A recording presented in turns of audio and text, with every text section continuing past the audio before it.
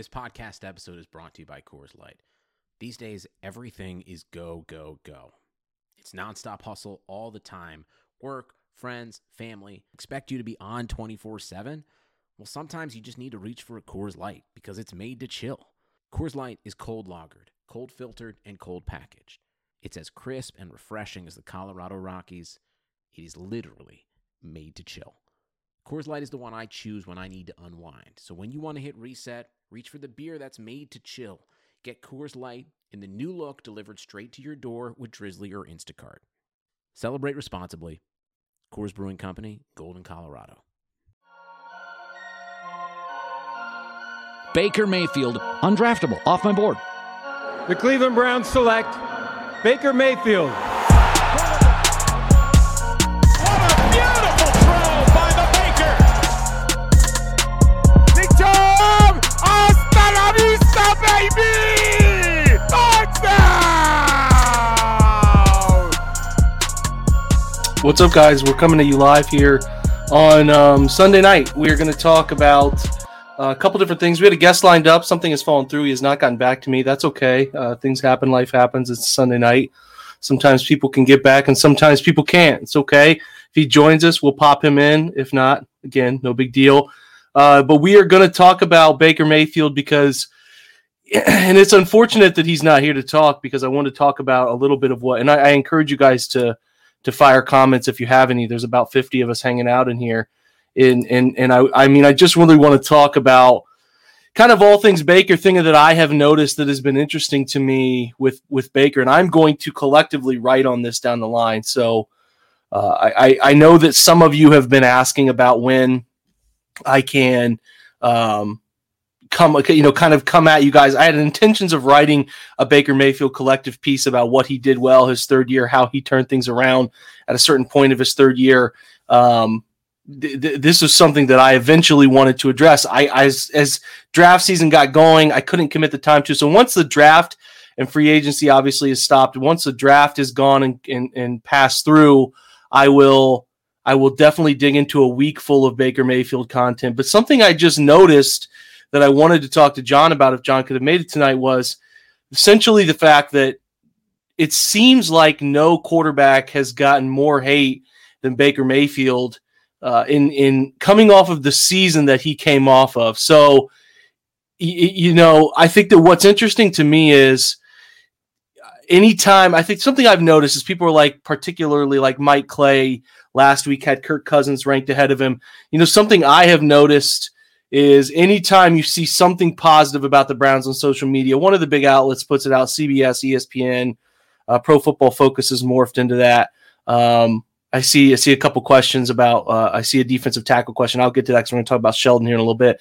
But the thing that I've noticed about Baker is that he receives a lot of hate and a lot of disdain because people still don't think he can handle the job. People still don't think he can be, a guy that can ultimately lead your team to a Super Bowl. There are those guys you can win with, and there are those guys that you can ultimately, I think that you guys, this, you can win because of.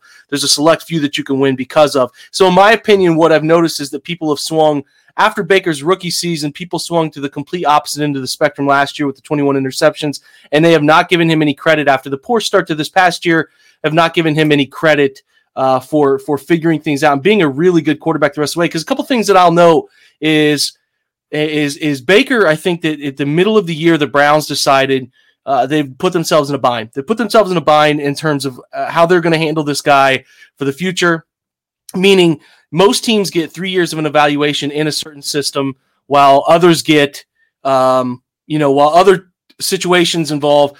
Okay, let me rectify this, kind of backtrack here. Most quarterbacks are drafted with a head coach and a GM, and they get 3 years to evaluate those guys down the line. The Browns, because of the situation they put themselves in over the first 2 years, did not get that quarterback system, the leadership at the top of the totem pole all collectively together. So what it did was it accelerated things this year. So what Stefanski and Barry, I think, did about midway through the year is, yes, we have Nick Chubb, we have Kareem Hunt, we have this ability to run the football. And while we do that well, we want to challenge Baker Mayfield to carry us at certain moments of the year. And I think that was a big part of what they wanted to do. And I thought personally, I thought Baker responded to that pretty well. Now, people who don't watch the Browns play continuously, other than maybe big-time games, have this preconceived notion of they have the best offensive line in football. They have these fantastic running backs.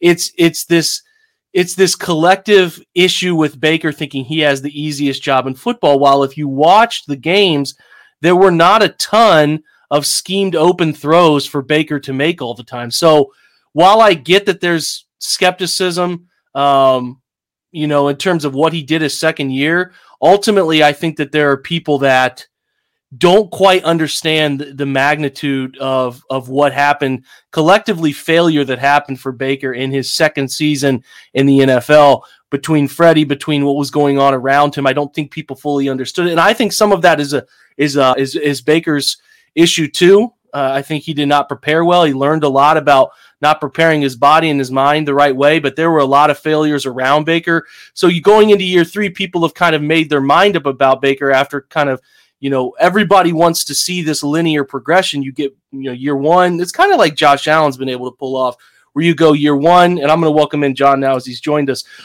He goes year 1 to year 2 to year 3, where Josh was terrible his first year. His second year, he gets a little bit better, more towards respectable. And then year 3, he kind of takes off. Well, Baker goes year 1 pretty good. His second year dips down, has a down year, and then year 3 bounces back. So listen, John, and I don't know if you've been here, how long you've been listening to what I've been rapping about, but there is a collective issue with, in my opinion, when I see people talk about the Browns, this idea that Baker Mayfield is holding them back from going where they want to go. Because the thing that I keep seeing, John, is you'll see the Browns have, some people do say, the Browns have the best roster in football. I think they have a Super Bowl contending roster. Well, they don't have a quarterback. They don't have Baker Mayfield's holding them back. It's just something I've noticed, and I don't know if I'm alone in noticing that or not. And John, you know me, man, I've been very down on Baker when I think he's been playing poorly, but I think the swing of the pendulum all the way to this other end of that Baker is now holding the Browns back, I just don't think could be any less realistic. Yeah, I think you've been fair is what I would call it. He had some down times, and I think there's a couple of things that factor into this. One, there's this weird idea that this offense is like some kind of panacea that can make any quarterback look good. If you listen to people talk about Kyle Shanahan's offense, it's the same deal. They're like, it's the best offense for any quarterback. And I think that there's a couple of things with this. I think one is, and I experienced this a little bit with Favre, is, he has an exuberance, a lot of fun playing, which is a lot of fun to watch when things are going well. If things don't go well, then people tend to crash down on it pretty hard. So you need Baker to be playing well to kind of enjoy the Baker experience. And so you've got that piece of it. And then, people assuming that this is just some kind of panacea offense that can make any quarterback look good. And, the reality is that he's had 4 offensive coordinators and, 3 head coaches. And, that's a difficult situation for anybody. And, when he entered that second year, he entered with an awful set of offensive linemen. And you don't need great offensive line. I know that he has great offensive linemen now, but you just need average offensive line play. And when he entered that second year, I mean, Jesus, I can barely even remember his name. Harrison, who was the, we entered that talking about whether we're going to put Joel on the outside. And then they ended up switching that at the very last minute and putting, what was his name? Do you remember? I can see his face, but now I can't remember. He was an undrafted free agent. Yeah. He started that Pittsburgh game, didn't he? Yep. Or am I losing my mind? Keep going. I'm going to figure out his name. And it was the week before. It was they had prepared for several weeks to put Joel on the outside, and all of a sudden you decide that you're not going to do that. You're going to put him back on the inside and play this undrafted free agent rookie on Baker's blind side. And then, we had nothing on the other side of Baker either. And so, yeah, Desmond Harrison. Good call by Harrison. Steve there. Yeah, could not remember his name, man. Yep. That tells you enough, probably. Yeah, I remember that too, man. They were like and I talked to Zagura right around that time, and I could tell Zagura had like this nervous apprehension about it, of trying to be nice about it, but like, yeah, we don't really trust him. It's like, of course you don't trust him. Did he get in serious trouble? Did he get in some serious trouble? Did he find himself? Know that. I know that Greg Robinson had the weed issue. Yeah. But I can't remember what Harrison had. He had something there too. I can't remember it. I don't know. That's all a blur. But you're right. The offensive line play, although they had names like Joel and they had Treader come along, and Greg Robinson had like a solid close to 2018 into 2019. Like, Chris Hubbard was average, below average last year. He's much better in the role he's in now. And like, they couldn't solve right guard until the very end of 2019. So he's definitely not dealt with 3 years of this fantastic offensive line play. The thing that's interesting too, John, this is why I like people bouncing things back and forth, because you start talking, then I can start remembering things that I, as an idiot talking by myself, I can't remember, is like, his 2018 metrics were really good because he made a lot of plays on the move. And if talking to a lot of people at Pro Football Focus, they were like, we were high on Baker after his rookie year, but a lot of the things he was doing were things that were not things that you see consistent repeating success in. Things like getting out of the pocket and making throws on the move, because as you know, you get out of the pocket and guys could be anywhere, and it changes scheme to scheme, like play call to play call, when guys get out of the you get out of the pocket and a guy's on an out route, and at the perfect time you got out of the pocket, he can turn it upfield and you can throw it upfield to him as he turns upfield for a 25-yard. Like, that doesn't happen snap to snap. So what was so encouraging is that this year, when you talk to those people that do the John Costco does such good work in the quarterback metrics for them, which is what I really trust as Pro Football Focus's quarterback metrics, is that the things that he was really good at this year, rhythm throwing, beating the blitz, accuracy numbers, are repeatable things that haven't really seen from him. And what that tells me is, you see a guy who officially has the game slowing down. I was listening to Ryan Ursillo's podcast, which he's doing a fun thing with stories from draft prospects, and he's talking to Trent Dilfer, who had a notoriously terrible first 3 seasons, not anywhere near the ballpark of what Baker's doing.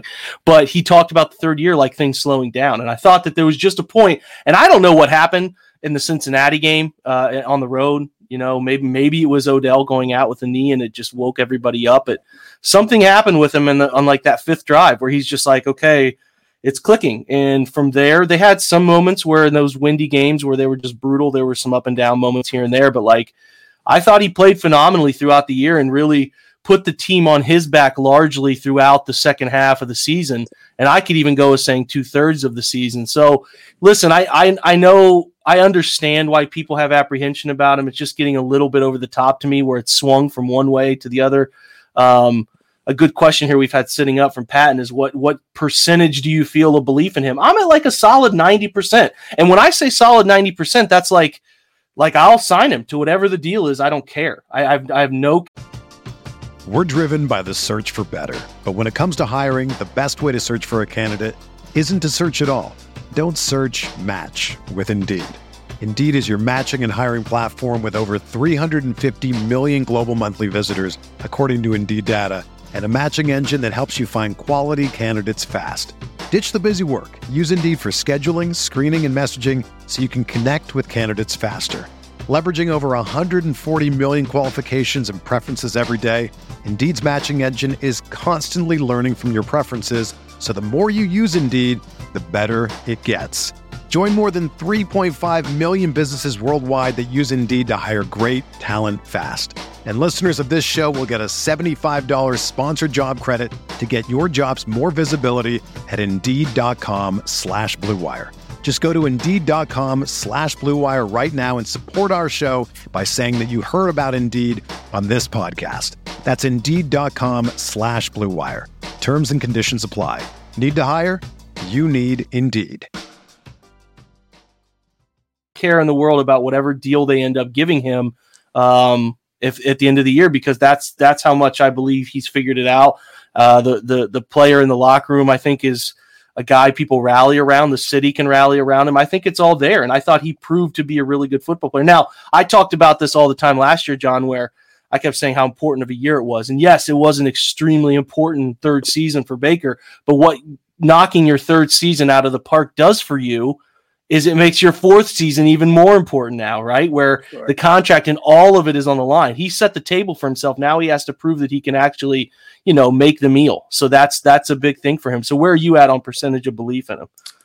Pretty high. And like you talk about like some of those things as a rookie where he was excelling in some of those non-repeatable categories. But when you look at it also, he was also excelling in things that are repeatable. So when I look at the QB annual from those 2 years at PFF, and I talked to John Costco about what are the things that are repeatable, his first and third years, he has excelled in the things that are repeatable, like, play from a clean pocket. And, the things that aren't repeatable are, or are not consistent year to year are the, play under pressure and stuff like that. Actually, this is a funny thing that probably a lot of people wouldn't guess, is that his best year under pressure was his second year. Mm-hmm. It was top 10 percentile in the league. But his first, but his rhythm metrics were pretty terrible last year. That was a big awful issue. Yeah. And it was awful to look at. So I would never have guessed that myself unless I saw that. So his first and third years, he is excelling in all of those things. And for those that would be, getting back to the question, that would be scared of a Wentz or a what's his name, Goff situation. In terms of extending this guy, when you look at his QB annual, there's not a comparison. Like, he's excelling in all the right things. I would give him whatever money, to get back to this question, I would give him whatever money he wanted. But the fact of the matter is, I don't know that there's a reason that he would want to sign, in a year where the cap is down and those kind of things, and where you have a situation where Dak Prescott with half a leg is breaking the bank, then what's the risk? What's the risk for a quarterback to not sign that deal? I wouldn't do it. If Baker wanted $40 million a year, I'd give it to him right now. But I don't think that he has a lot of incentive to make that deal. So I don't think. Yeah, there are some things for me that I'm like, I think there's 10% of wiggle room here. So this is an interesting thing. I respect Tim a lot. I think he does great work. And he said, and this is something I've seen. It's not just Tim saying it here, but this is something I've seen. You want to see what defenses do after a full year of tape on Stefanski's system. Well, you could talk about the tendencies of what Kevin likes to call, but the Gary Kubiak system, which is what Stefanski runs. He doesn't run what Kyle Shanahan necessarily runs. The Gary Kubiak system's been out forever. It's not a secret. And the system, the principles of the system, what they like to do are not going to change. Now you could talk about scouting a year of Baker for tendencies of what Baker likes to do in that system, or tendencies of what Stefanski's calling. I mean, yeah, but I think that they're going to evolve too. Kevin's talked about it ad nauseum this offseason about their evolution, about Baker's evolution within the system, what they want to change, what they found was really working. So I get it. I think you want to see, listen, the biggest thing is you want to see repeat consistency. You need to see him do it for 2 years in a row. If he does it for 2 years in a row, those 35 touchdowns, under 10 picks or 10 picks or under, you're going to just sign him. He's good enough to sign. Listen, I'm not oblivious to it. I don't think he's at the tier of the elite right now, but is it impossible? Not even impossible. Is it far from likely he can get there? No, I think he can get there in time. If you continue to be patient with him over the next 10 years, I think you're going to see a guy who has some years that are really elite. I just think the game has gotten to the point for him that he has a pretty good feel for what he needs to do to be successful. He's had 3 years of figuring out what he can do from his athletic limitation standpoint and what he can do with his arm, trusting his arm to throw into certain windows. So listen, we're going to talk about Baker 100 million times. I just had to bring you on, John, to talk about it. I want to talk about Sheldon too. So the Browns let go of Sheldon Richardson. Listen, there's a lot of things that I think I get right, and there's some things I get wrong. I just didn't think. I know the number. I knew the metric. I knew all of it. But I didn't think they'd let him go. I have kind of worked my way back around on this thing, which is I get it more now than I did when I was being a little bullheaded about it, where he's kind of just been fine. Now, he had I think he had 50 pressures last year, 40 hurries, 5 hits, 6 sacks. So he didn't get to the quarterback close enough to hit them, but he was changing and disrupting the pocket. Dane Brugler the other day said a quote that I really loved, because I think this way, but I hadn't put it so elegantly into words, which is disruption is production, which is, I think, a fantastic quote about how guys play on the interior and truly understanding that disrupting the pocket, disrupting the quarterback is producing because it messes with everything. So I was surprised about Sheldon. I think the best way to put it is I get it, but I didn't love it. I have no reason not to trust that they'll figure this out and replace his production and maybe get it for something cheaper.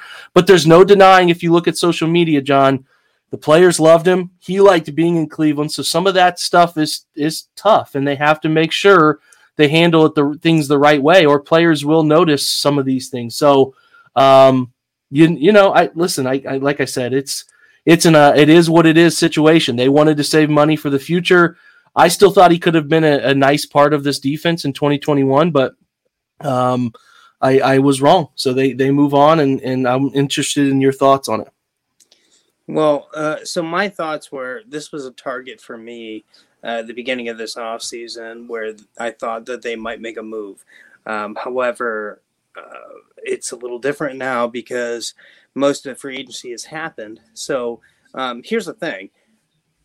This is a god-awful draft for defensive tackles, right? It is. Yeah. So I think right now we're dealing with like an incomplete picture. I assume these guys have not done things thoughtlessly. There's no whimsical approach. You're right. That's a good point. So I just want to see where we're at in 2 weeks or something like that. I don't feel right commenting on this because I feel that that they have a plan and that we're going to look a little different because I don't think their plan is the draft. So, that's what I would say. Like, Maurice Hurst got released over in Vegas. I think that's somebody that they'd be very interested in. And there are guys that are out there that they can make moves on. But I don't think the plan is to just release this guy and then deal with it in the draft. So I'm assuming that there's going to be a move or two made in the next week or two that will complete this picture. Because right now I just think it's incomplete. Yeah, so it boils down to, can you get somebody like, Hurst only played 277 snaps last year. The other guy that's still out there that's notable, he's obviously older, but we've seen him haunt this division for so long. Geno Atkins, he only played 119 snaps last year. Sure. Can you get somebody like Geno Atkins and ultimately get by? Can you get somebody like Hurst or Atkins for $4 million and get a similar level of production to what you got from Richardson? maybe you can, maybe you can. I'm not entirely sure. That's the calculated risk they're going to take, and they'd rather roll that money down the line. That's fine. A thing that I've thought too, as I've been thinking about this, if you look at the roster right now, you have two guys I think you could feel comfortable starting in Billings and Malik. Andrew Billings coming back from the COVID-19 list last year. He decided not to partake. He opted out.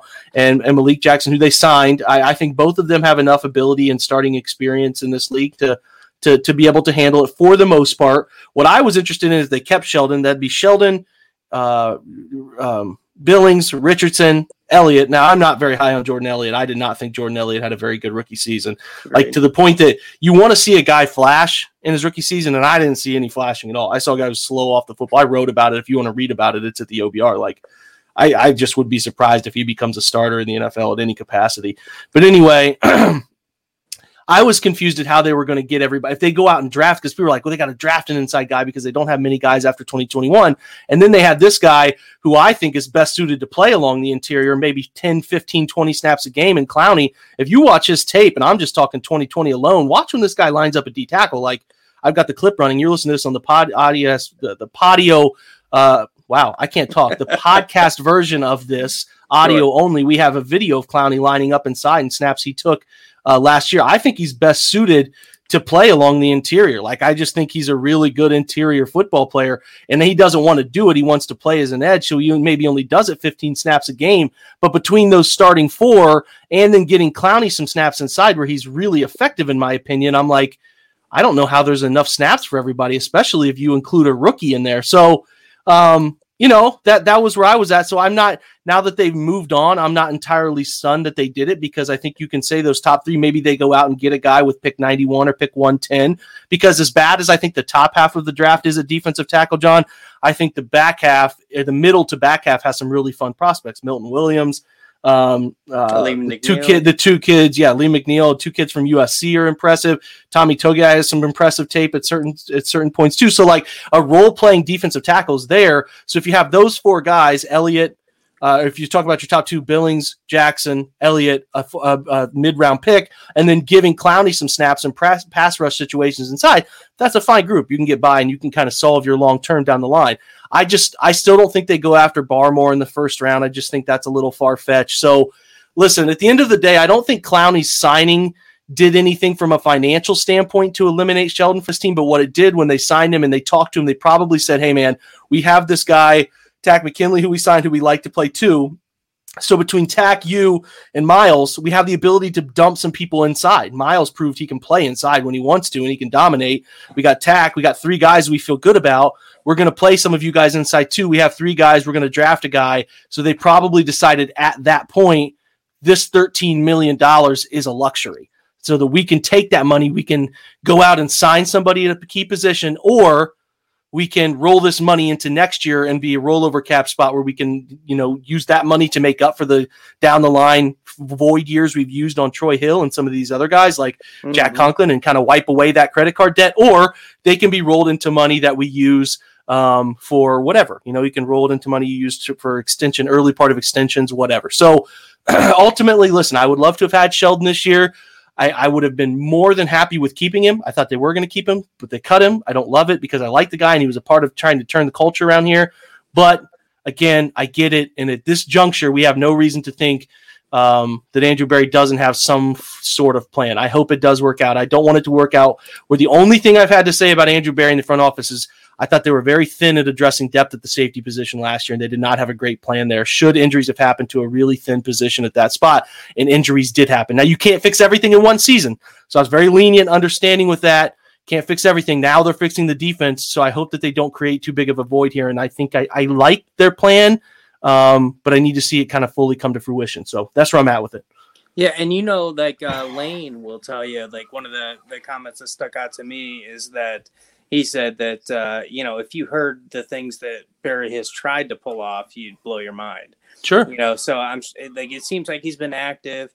And the bottom line is just, I think you and I both agree that they haven't done this thoughtlessly and without input from the coaches and that kind of thing. So yeah, it was not thrown against the wall. You're right. You're right. I didn't mean to cut you off. You're right. They probably looked at this from 9 degrees of separation, man, of how does it affect our defense? How does it affect our rotations?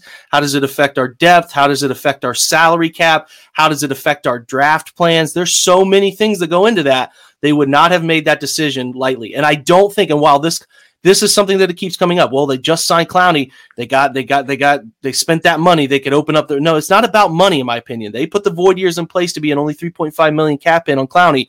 It's pretty evident to me that when you get Clowney, it's more about now we feel like we have 10 to 15 interior snaps with this guy, Miles, or Tack, that we feel good about rotating those guys inside for extra snaps, and we can do more things with him now, and we have this luxury to open this money up to go get another outside corner, or like I said, the options of rolling it into next year to wipe out void year credit card debt or whatever.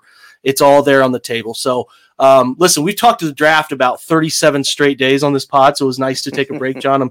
I'm sorry, man. I know your baby was going. I know you had some fatherly duty to take care of. It's all good, brother. This was a good conversation. So John will typically be with me on Sundays, barring anything crazy happening like his son spitting up or something nuts going on. We all know how it is to be a dad. So, John, I appreciate you, man. Yeah, no problem, Jake. All right, guys, we will be back next week. Why did I say next week? Tomorrow. God, I'm got to get used to podcasting every day. I think we're going to have Jordan Zerm on. We're going to have Jordan Zerm on tomorrow. We're going to talk about a little bit more draft and some of his social media stuff that he does for the check down and sort of where they stand on the Browns and comprehensive look. So this was fun, always fun. Try to get as many comments up here as we can. Some good conversations in the comments section going on while the live's going on here. talking about extensions. We will get to extension discussion after the draft. I promise. There's so many good topics to get to. We just got to get through the draft. Again, reminder, we are doing a live show every single night of the draft at the OBR. We'll have guys like John on in different segments to talk about picks and players and all that stuff. All of our OBR guys will be there. So make sure, again, subscribe to this channel. For any time we go live, you get an alert. Subscribe to the podcast channel so that you make sure you can give us a review and a rating if possible. And then a $1 first month option with the OBR to see if we can take care of your Browns needs from every angle. So we appreciate you guys. As usual, we'll catch you tomorrow, and go Browns.